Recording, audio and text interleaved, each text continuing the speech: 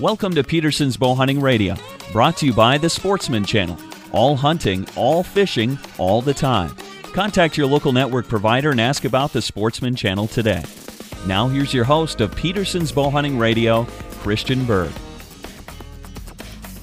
Okay, welcome to another episode of Peterson's Bow Hunting Radio. This is editor Christian Berg, and today I am very enthusiastic about another great guest that we have lined up for you. It is none other than Matt McPherson, Chief Executive Officer of Mathews, Inc. Matt, it's great to have you with us today, and I appreciate you taking some time to be on Bow Hunting Radio. Well, my privilege, and I'm looking forward to the discussion.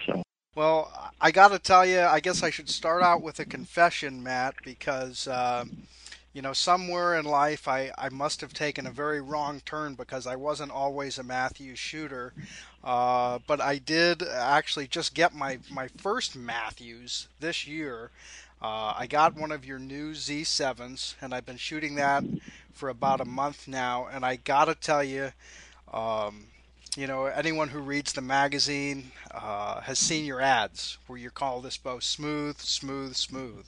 And that absolutely lives up to the description. I mean, I can't imagine, ever drawing a bow that was smoother and easier to draw and yet, still produces a tremendous amount of speed and accuracy. I mean, it's been pretty amazing. So my hat is off to you on the Z7. I appreciate it. I can look at draw force curves and read the materials on the website and whatnot, but why don't you just, give me a little overview of what do you think it is about that Z7 that makes it so smooth and just so sweet to shoot? Well, I think, over the years, we have transitioned through so many different types of force draw curves. Originally, when, recurves, as you pull them back, of course, the force draw curve just got steeper and steeper and steeper towards the end. And so we called it stacking years ago. The bows would, stack. One that didn't stack would stay on a pretty even plane at an angle, of course, getting higher and higher and higher in the poundage, but it wouldn't start turning upward so much. So that would be one that doesn't stack so much. The bows that were typically shorter, they would call them. They would say, "Well, that bow stacks a lot." What that means is it would, like, all of a sudden, instead of just going on a straight line, it would start curving up faster. It was, effectively getting closer and closer to breaking is what happens, and that's as you get closer and closer to breaking something, that curve gets more and more vertical. On compound bows, the first ones that came out, they peaked very slowly, and then they came down very slowly. So, in other words, the peak on a 30-inch draw, as an example, would probably peak somewhere in the 23 or so inch range. It would peak at, let's say, it was a 60-pound bow. It would start out, of course, at 0, and you would pull it, and you got to about the 23-inch mark, 22-inch mark, somewhere in that area. It would peak out, and it would immediately start coming back down. Mm-hmm. So it would just be kind of a point. And so it was only 60 for a very, very short little moment. However, because of the nature of that force draw curve, those bows would still store more energy than a typical recurve. Not a lot more, but they would store a little more. Over time, we learned to flatten that curve out at the top, and hold it, have it peak at 60 quicker and hold 60 longer, and then come down at the end. Now, over the years, cams have gotten more and more aggressive because of the need for speed. People, they always want to shoot the fastest thing they can get their hands on. It has kind of been the typical thing. What has happened nowadays is that the bows are almost a square curve. They feel like they go straight up to 60 pounds, hold 60 forever, and then drop down to the 70 or 80% let off almost instantly at the end. That's kind of the impression, and they become very, very aggressive. So if you start getting used to a bow that's very aggressive, and then you back it up a little bit and make a few compromises in the sense of stored energy, and maybe make it not peak so quickly, because one that peaks almost instantly, which is how it feels like you're pulling against a brick wall, and that makes it uncomfortable feeling. Whereas if you take a little bit longer to peak, then it feels a little more comfortable. And then if you start letting off a little sooner, so it doesn't go all the way to the end and drop in the last 2 inches, A 2-inch drop from a peak to the valley is a very uncomfortable feel. That would be the most aggressive ones out there. Would be about a 2-inch drop from the peak weight to the actual holding weight. 3 inches would be like our monster is like a 3-inch. So it's still very aggressive, but you can ergonomically get used to it pretty quickly. But by going to this, it's like anything. The fastest cars in the world are not the most comfortable cars to drive. I mean, it's just the reality of it, Mm-hmm. So you look for a compromise. You look for a car that's fast enough and very comfortable. That's certainly, at least at my age, that's what I'm looking for. And I think a lot of archers out there are looking for the experience to be enjoyable. And the really, really aggressive cams can sometimes take a little of the fun out of it because it's so aggressive. It's just plain harder to pull. Mm-hmm. So you don't get anything for nothing. That's the old saying years ago. You don't get anything for nothing. If you work harder to pull a bow back, to get more speed, you're still working harder. And some people they're not necessarily wanting to work that hard.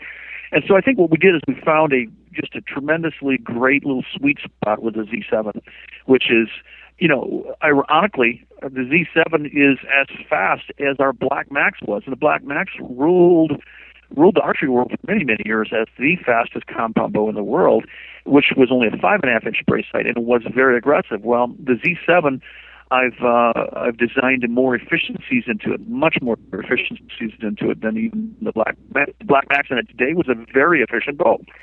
So we're getting more and more spoiled every year, but we're getting closer to the ultimate, theoretical that we can for efficiency. I just measured a bow today, one of the monster bows, that with a heavier arrow was over 90% efficient, and which is amazing. That means you can only get another 10%. However, again, you're dealing with something that's peaking very quickly, holding a long time, and coming down at the end. So I think, in answer to your question, I know kind of a long roundabout way, the bottom line is we really need to define what speed do people think is still really fast, yet is really pleasurable to shoot. And I worked really hard at designing that into the Z7. And the reverse roller guard, the reverse assist roller guard really made a big difference also in how it feels. The impression was that it pulled easier than its 70 pounds or 60 pounds, whatever you got to set at. So there was a number of factors that came in there, and it just kind of all came together in that bow, and we're having the best year ever, the biggest seller ever for us, and just the most response. The highest percentage bow we've ever had in our lineup. It's running 70-some% of all of our sales, even though we have, 14 bows, whatever it is. It's like 70-some% of the sales. So it's an amazing thing to see. Yeah, there's a lot of good word on the street about that bow for sure, and that's it's spreading quickly. Talk a little bit about that reverse assist roller guard. For people who, if you haven't seen the bow, and again, you can get on, the MatthewsInc.com website to see photos and demos and that sort of thing. But basically what you guys have done, instead of having the cables pulling away from the bow when you draw, you've got kind of a double roller mechanism, and it looks like you've got the stress actually pushing back in towards the riser. Is that what's going on there?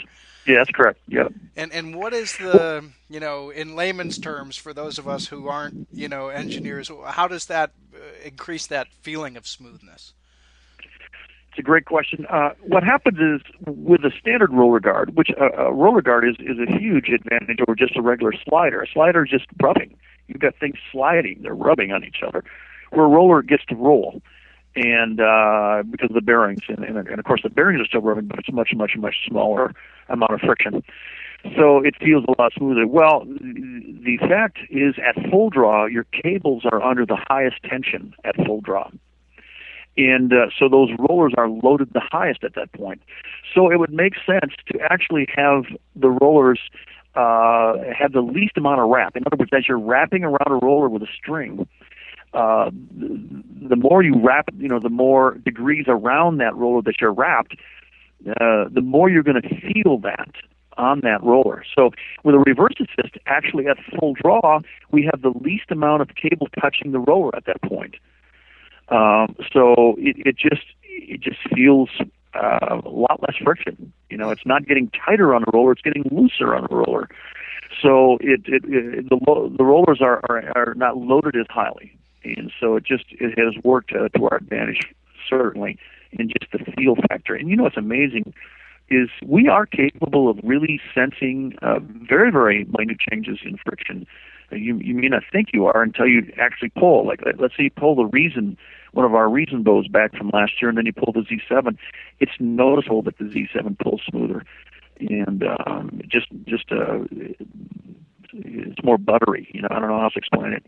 So interesting. And just to touch on, just another major feature of this new Z7 is you've got this new gridlock riser too, which is something new for Mathews this year, and just a lot of cutouts in this thing. You really have come up with this grid pattern to, I guess, kind of reduce weight and maximize stability at the same time, right? Yeah. Yeah, it was an idea that we've had for a number of years, and it just was like one of those things that to do it was going to take a lot of machine time, because you're having to punch a hole and carve it out, lift it up the head, come over, punch another hole, carve it out, and we're having to use smaller tools than we have in the past. When you use a smaller cutting tool, you have to go a lot slower at the cutting rate. So we have a lot more machine time into this. I knew it'd be a kind of a cool look to do it that way, and I just kind of saved it for now to do it. And I think it was the timing was really, really good. It worked out really well for us, and the people have just embraced it really, really well. I mean, we couldn't be happier with the results we're getting. So my problem is always, what am I going to do next year? Always having to try to work on, how do you top what you did the year before? It's a little bit like a singer. You're only as good as your last hit song, right? So it's something that is always on my mind. I'm always, no matter where I'm at, I'm working on new designs, in my head. But we do a lot of testing. Just have a great group of people to run it by, and I just have some of the best people in the world working for me, and I'm just privileged to have these people on my side. And we've, what, it's exciting to be in this economy, which is really kind of goofy. It's exciting to have a product that right now this is the biggest year we've ever had. So, well, that's great. That's great. I picked up on something that you said a couple minutes ago when you were talking about speed, because I feel the same way that you do. I always tell people the speed doesn't kill, accuracy kills. And what I mean by that, of course, in a perfect world, I'll have all the speed I can get and all the accuracy I can get. But the point I'm trying to make is, if you can be just a little bit more accurate with a bow that's just maybe a little bit less aggressive, I think you're better off going that way. And it seems like, you've said that. Guys that I have work, with here at the magazine are always kind of hammering that in the articles that we write. And yet, in spite of that, it seems like there's still some segment of the bow hunting community that has got this, insatiable need for speed. Where do you think that comes from, Matt? And how do you address it? Well, the speed thing just comes from human nature. We're never satisfied. We always want more. More is always better. That's kind of the nature of our being, and unfortunately, is what destroys a lot of people. Is that need to always have to have more. I think finding things in balance is important. When it comes to the speed of bows, again, I've joked with people over the years and said, just be careful getting fast bows, because you might just miss quicker. And missing quicker isn't any more fun than missing slower. The best thing to do is placement. And I think just like life, I like ice cream, but you know what? I can't have ice cream and nothing else. You're right. I need to have a good combination of things. I need to find balance in what I eat. And the same thing is with bows. I think finding balance is finding a bow that's got great speed, but it also has a great feel to it.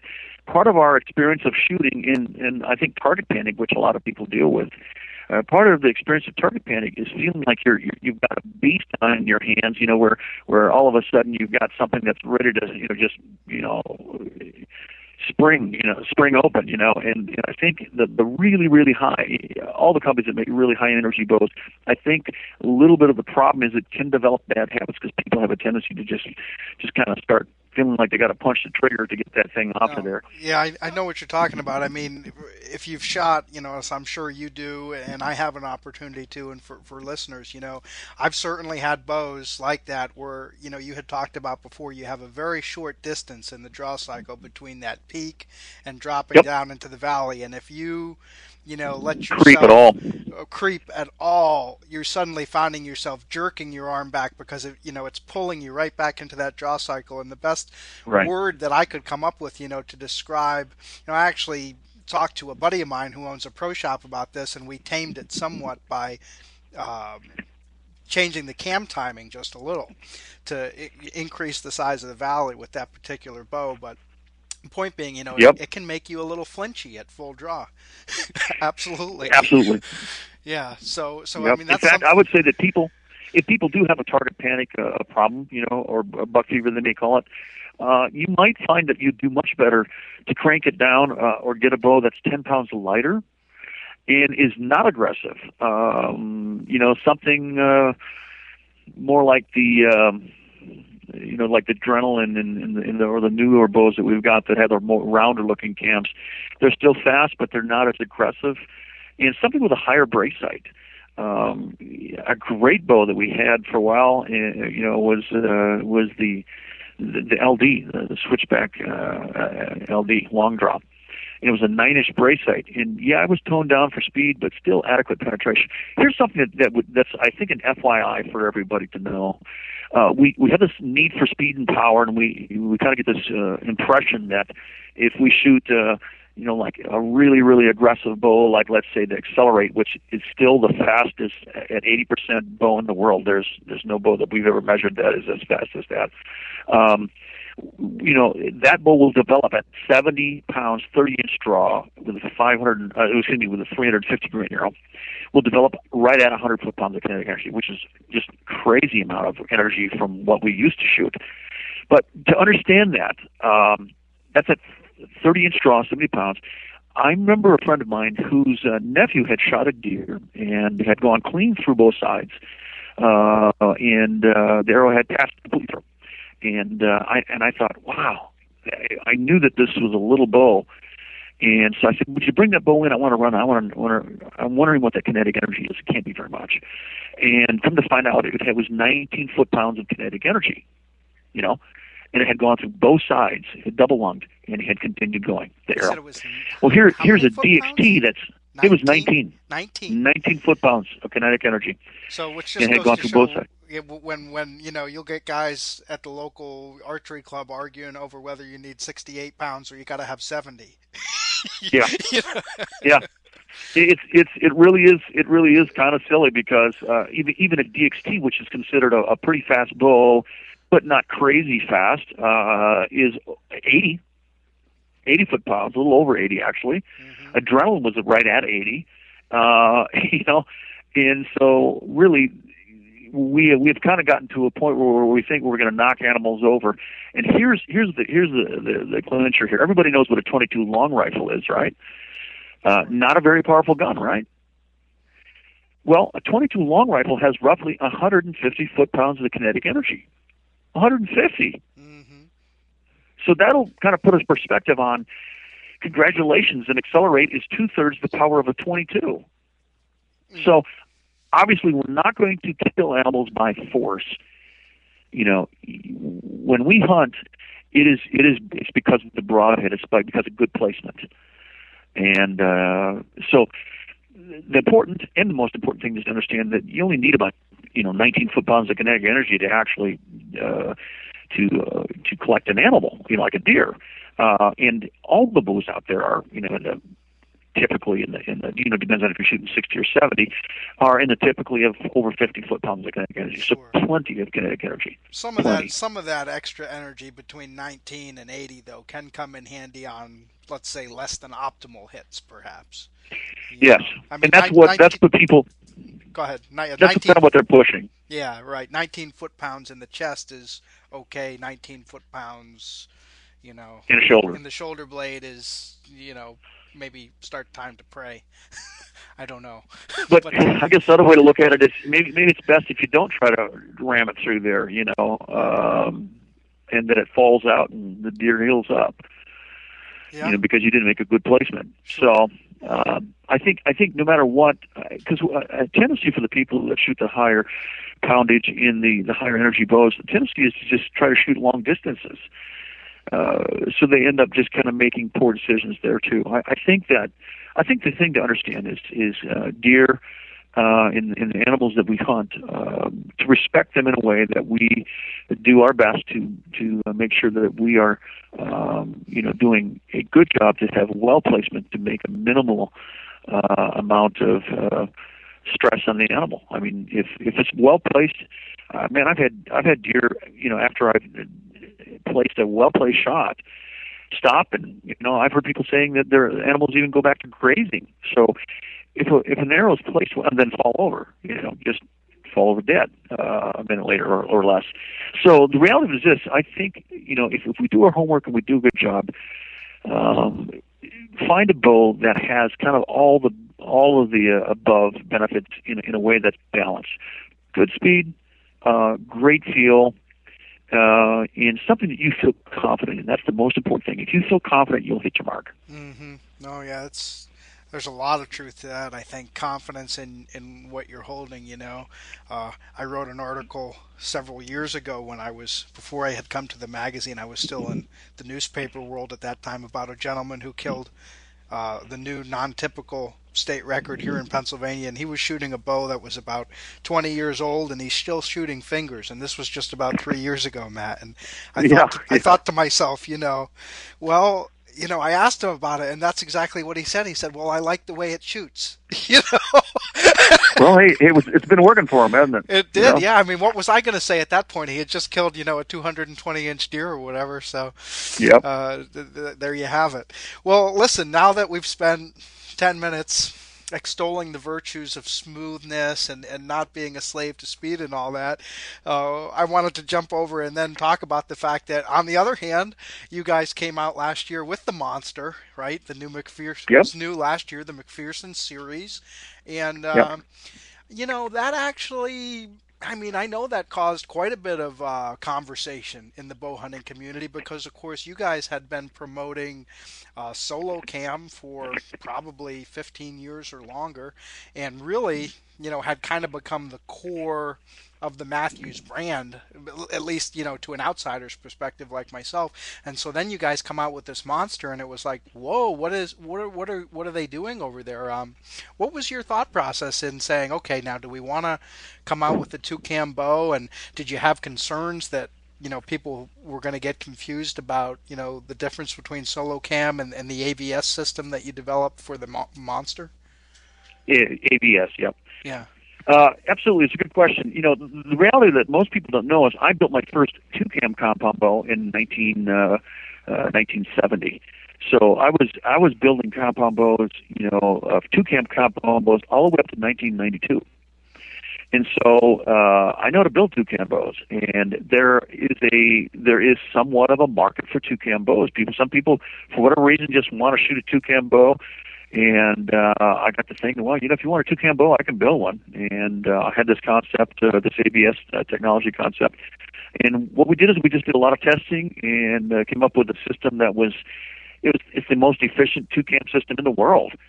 Now, what does that mean? It means work in, work out. You get more work out of how much work you put in. It's a higher efficiency. And so, the people that just have to have a 2-cam bow, we can build the best of. We still sell more single cams, because I think most people understand that single cams, the reality of a single cam is there's just less to go wrong. I mean, face it. It would be like if in your car there was 2 engines trying to run a drivetrain, mm-hmm. and trying to keep those things synchronized.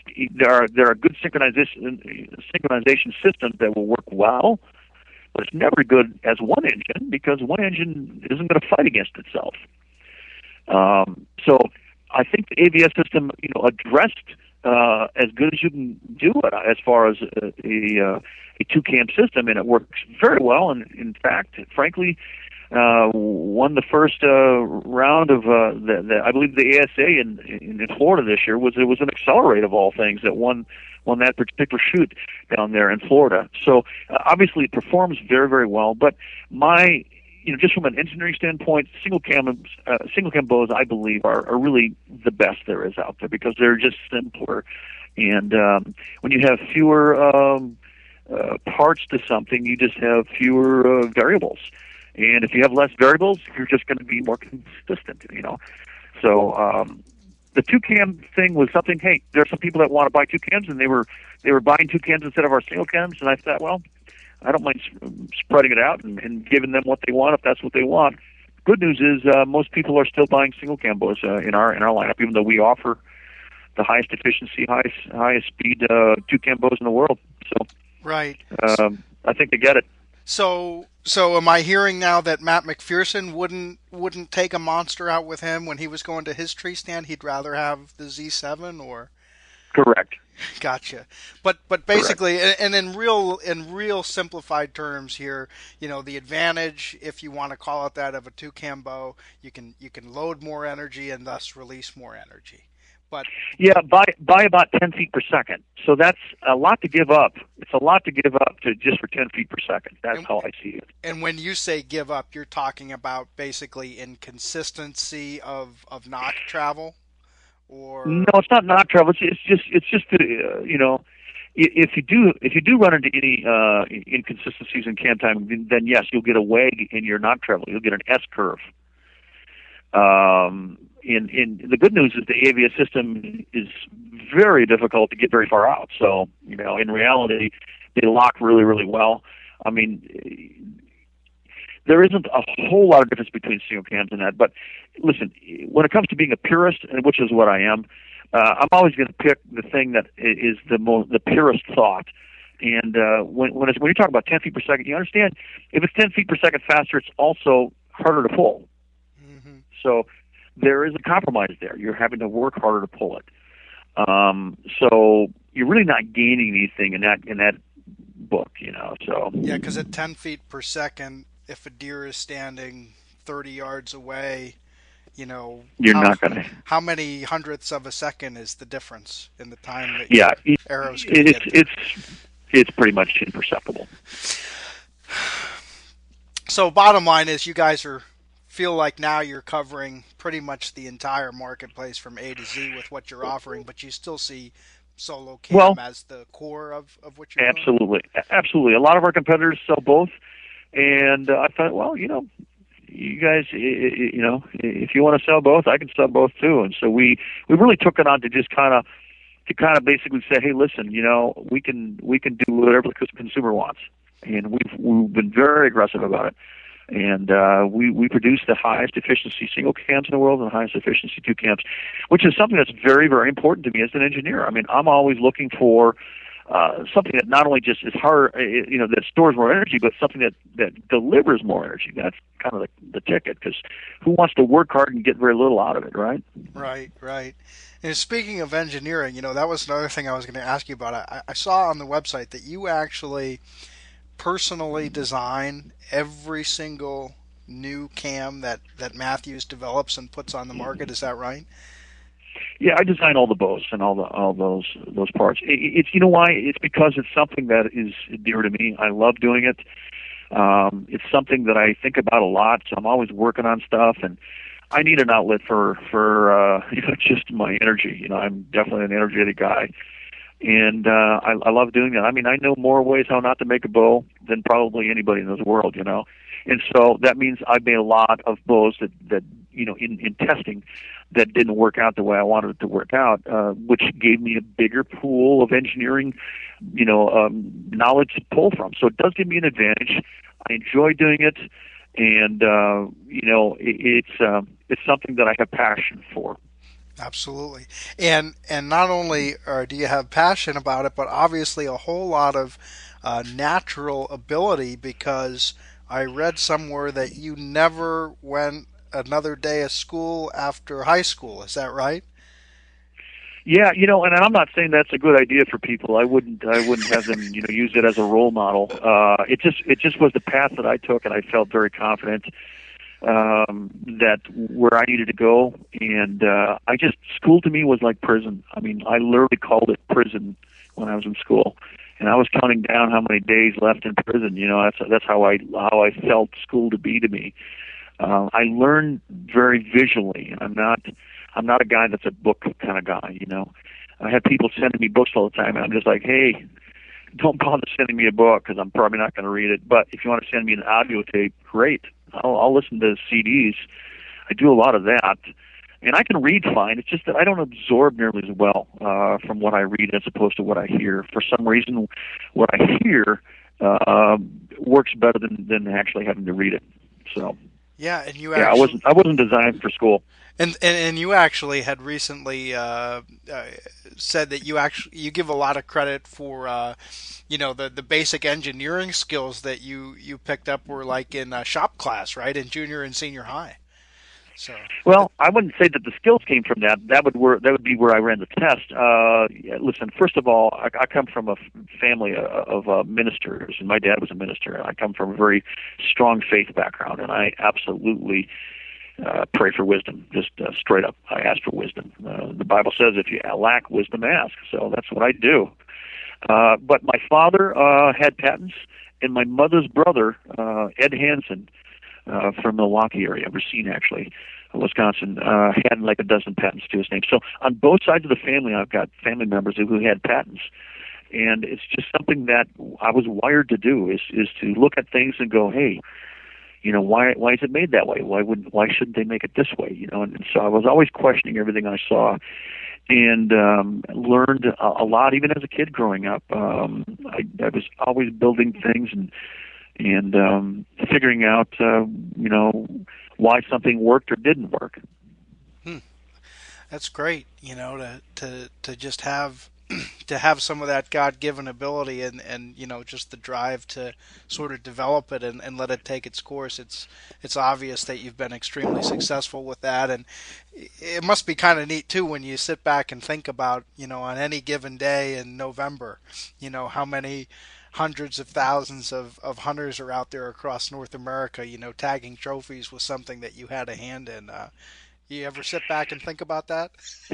Yeah, I do, and I tell you what, I honestly, there's times where I'm just overwhelmed by the reality that I, have been a part of that. It's been exciting, and I got to tell you what, I've got so many fantastic people that work for me that are behind the scenes that nobody ever hears about. And I'm just going to just break on them for a second because I really have some of the best people in the world working for me that are integral people that just know, how things should be done. And I've been able to delegate things over the years to these people, and they've just gotten better and better and better. And they're world class in the manufacturing, world class in the marketing. And yes, I'm a part of all that, but I really do believe in plugging people into their strengths, and I've got a lot of people with a lot of strengths working for me. So trust me, I'm excited about that. Just recently, I just checked on some things,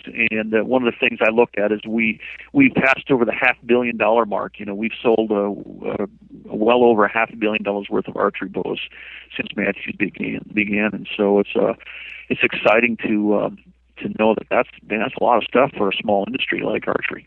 Oh, there's no doubt about it. And the other thing about Mathews is, people, one of the questions, you get all the time is, what's the best bow, that's out there? And it's kind of like trying to tell somebody what's the best food, there's so many good bows out there, but right. Mathews has a cult following, if you let me call it that. It's not for lack of a word, right? But I mean, you guys have a following that seems to go above and beyond what you might see with loyalty to some of these other brands, and I don't know how you've cultivated that, but it's pretty obvious. You see the stickers on the back of the pickup trucks, and what is it about what you guys have been doing that you think has been so successful in connecting with the audience and the customer base?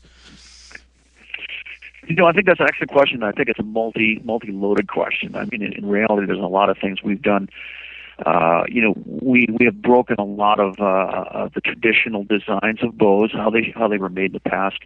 We have been very, very aggressive in innovation. Like the parallel limb. Started that in 1996 with the first bow called the Signature. And just started making limbs shorter and more parallel over the years, and had to wait for limb bow presses to catch up with that too, because back then there was no press that could handle the bows of today. So we just kind of slowly brought that in. But just being aggressive in design, and always, I believe, a huge part of it is hopefully the favor of God. I mean, we're very, very interested in very much active around the world in making a difference in people's lives. I mean, we are involved with drilling wells for people in areas that don't have good water, building churches and buildings who don't have buildings or good buildings to be involved with orphanages and helping families to be able to afford to adopt kids from orphanages in third world countries. That's kind of where my passion is. To be perfectly, honest, that is where my main passion is somehow, in the however many years and days that I have to live on this earth, I want to know when I'm dying, did I live for all for myself, or was I working hopefully diligently at making a difference in other people's lives and kind of focusing on those things which are more important. Yeah, I mean that is so true. I had a conversation with somebody else in the industry just a couple days ago, and basically I said, there's a question that I like to ask myself, and I don't like to get too preachy with people, so I try to kind of soft sell it, but the question is, to what end? And it's whatever you're doing in life, ask yourself, to what end am I doing this? Why am I striving for this? And if you ask yourself that question in life, and you give yourself honest answers, I think it reveals a lot about what's going on inside your heart, and you can use that as a self-evaluation tool. So, I think that's a great way to look at it, and it will help you focus hopefully on what's important. Mm-hmm. And another way that you guys are giving back, and something that I definitely wanted to touch on, is this National Archery in the Schools program. Right. I had done a little piece for the magazine actually it was in our October issue last year, and at that time I had gotten some information from them. 4.6 million children as of last fall had been touched by the NASP program, and you guys are obviously one of the major, if not the largest supporter of that program, both financially as well as through the Genesis Bow and the things that has enabled the instructors to accomplish with that program. I mean, talk to me a little bit about your passion, not only for NASP, just about getting young people involved in archery and exposing them to shooting.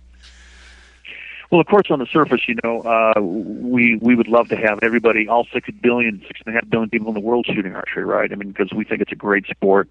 It's a great way to bring families together.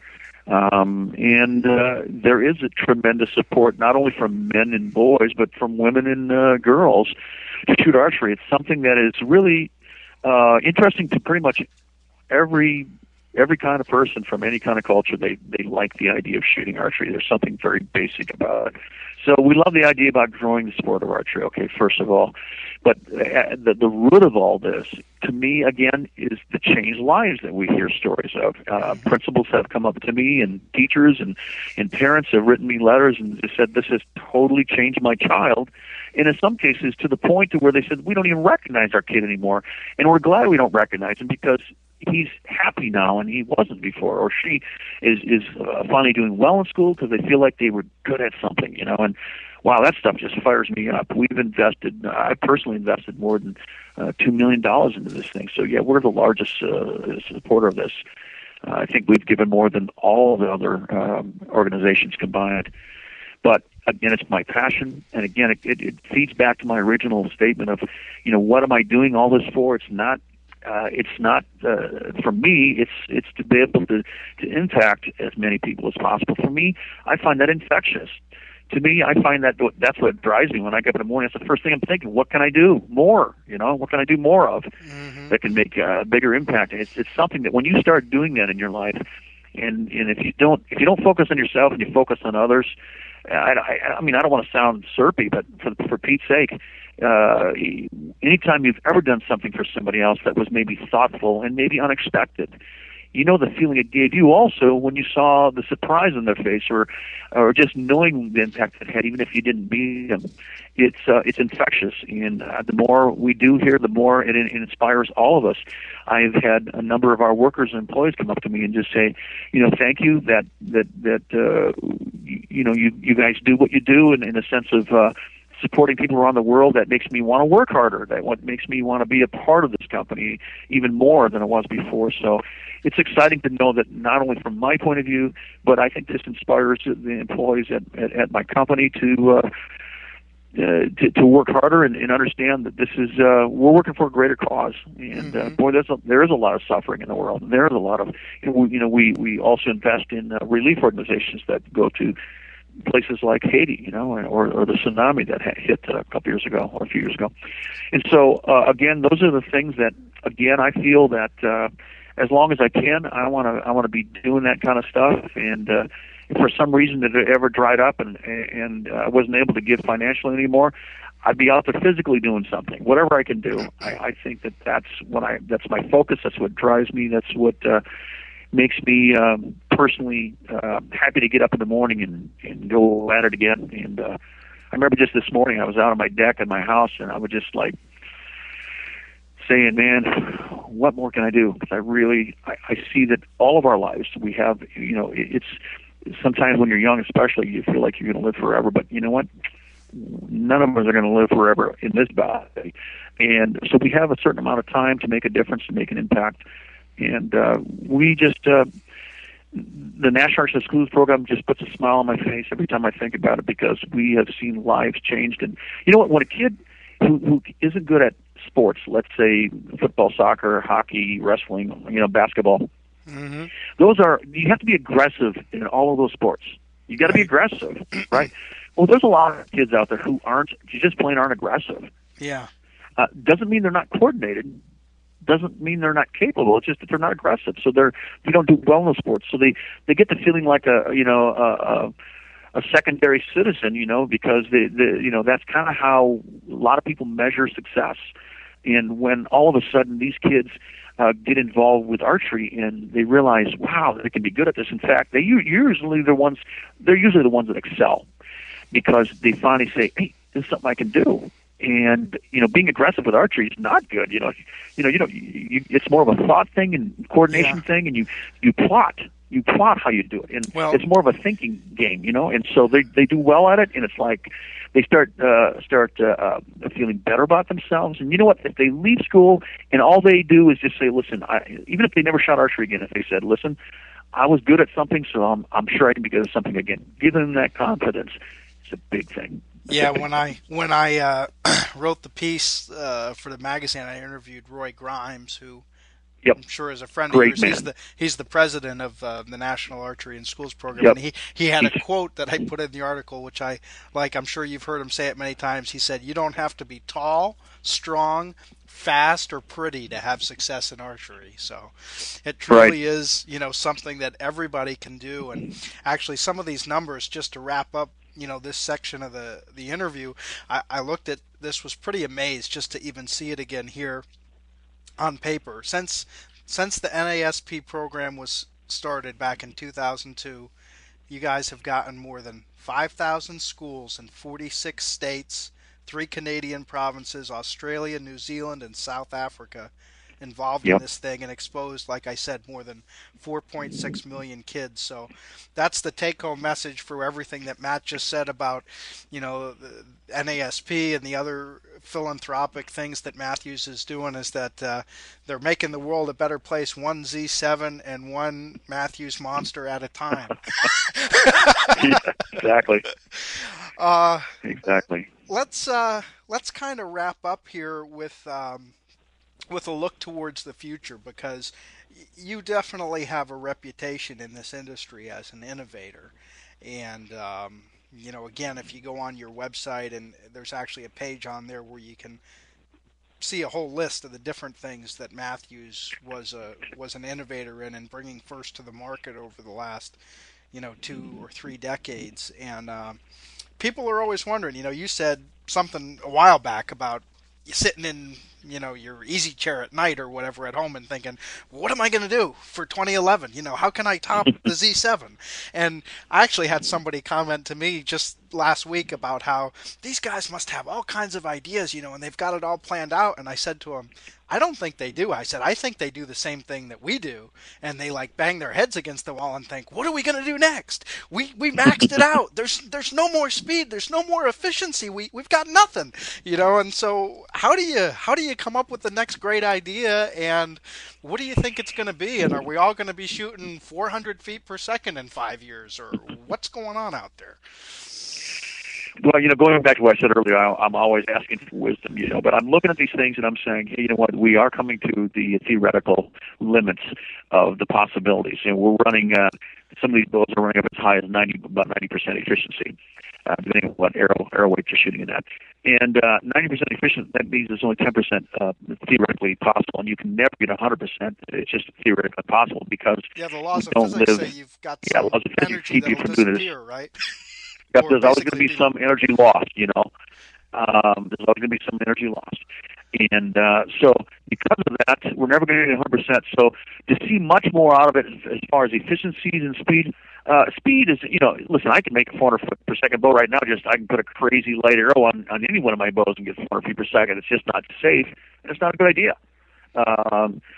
So could we see that? I think theoretically we could make bows that would shoot 400 feet per second. There would be some things that have to be changed, and it would be mainly it wouldn't be the bows changing so much as the arrows. But again, the reality of it is this: we want it to be safe, and missing quicker is not cool. That's just not the way to go. I'm always looking for new stuff, and in fact, I do have about 3 to 4 years typically in my head of directions that I could take. And what I do is I start testing right as soon as I get done with 1 year end, like the Matthews stuff this last year for the Z7. I went immediately into designing stuff for 11. So I've been working on a lot of ideas and different things, and just always trying to stay ahead of that curve. So it's something that I'm always aware of, and no matter where I'm at, unfortunately, sometimes because my wife's like going earth to mat, because I'm there physically, but mentally I'm gone. I'm in another world. In the middle of dinner. Oh, millions of times. It seems like. But you gotta, when you have that intuition or that spark of ingenuity, you gotta mark it down. You gotta write it down. There's times I've woke up in the middle of the night and had to get up to draw it down so I didn't forget about it. But I'm always working on stuff, and all of us are up against the same thing. All of the engineers out there that are working on bows are against the same thing. We are close to the theoretical possibility of efficiencies and speed. And so, a lot of what's going to happen in the future, I think, is going to be probably just design stuff. And as far as looks, it's just like cars. Nobody talks about, well, I bought this car because it'll go 160. I mean, hardly anybody is in that world. They just go, I love the looks of it, and I love the feel of it.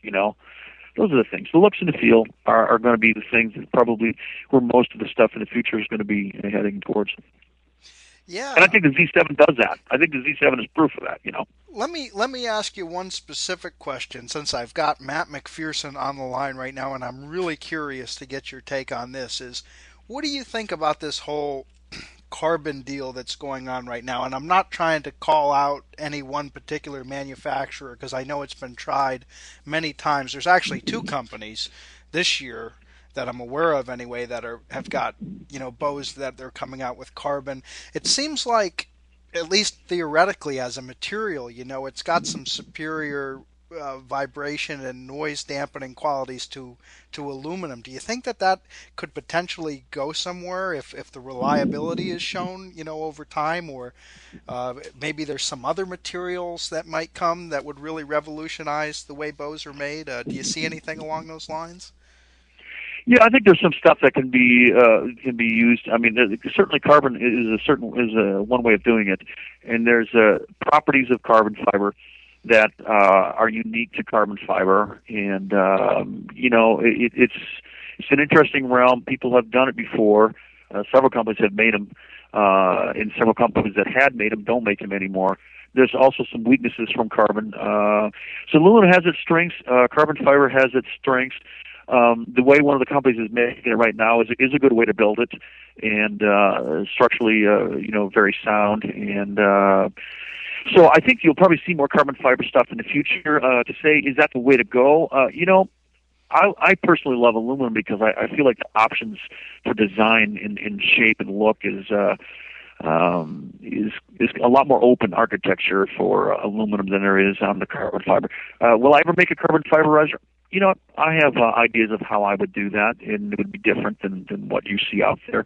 But everybody's got a different twist on it, and I think that all that is healthy to be looking into, and it's all kind of exciting to be working on whatever you can do with materials that are provided to us. Again, probably aluminum will be here forever because it has some unique properties that carbon fiber doesn't address. But then again, carbon fiber can address certain properties that aluminum doesn't do as well. And so I think you're going to see choices out there, just like you see pickup trucks and you see minivans and you see, sports cars. Depending on what you're looking for, I think people are going to address a wider variety of styles. Gotcha. Well, last question, Matt, because I've taken up almost an hour of your time, and I can't believe how fast it's gone by. It's been a great conversation. I can't let you go without giving you at least an opportunity, if you want to take it, to for all the Mathews fans and followers out there. Do you want to give any little tease or sneak preview of what people might be looking for when you guys come out with the 2011 lineup, which is probably actually, or I bet you already have those things pretty well in the test lab now, because you'll probably be putting those things kind of out in about 4 or 5 months from now. So what can people look for Mathews in 2011? Well, I could tell them that, but then I would have to lock them all up, So I'm probably not going to do that. But what I do, I want to say straight to the consumers who purchased and supported our products over the years. I just want to say a personal thank you. You have been a part of this philanthropic work we've done around the world. First of all, in the National Arts and Schools program, because of you buying these products, we have helped to put bows in the hands of right around 5 million kids in the United States and around the world. And like I told you about the wells that drilled in India and for good water where there was no good water, and in the relief organizations and the orphanage work that we've done in that. Hey, you know what? I wouldn't be able to do that if it wasn't for that you were buying my product. I really want to thank you from the bottom of my heart for supporting our company and for helping me reach some of these dreams and goals in my life to do that kind of work. So thank you so much for supporting us. Well, there you have it, Mathews shooters. Consider yourself attaboyed by Matt McPherson himself. Matt, it was great talking to you today. Really appreciate you taking the time. I'm sure people are going to enjoy listening to the show, and I look forward to doing it again sometime soon, okay? All right. Well, God bless. Have a great day. You too. Bye-bye. Thanks for listening to Peterson's Bowhunting Radio with editor Christian Burr. For more information on this and other topics, pick up a copy of Peterson's Bowhunting Magazine on newsstands now.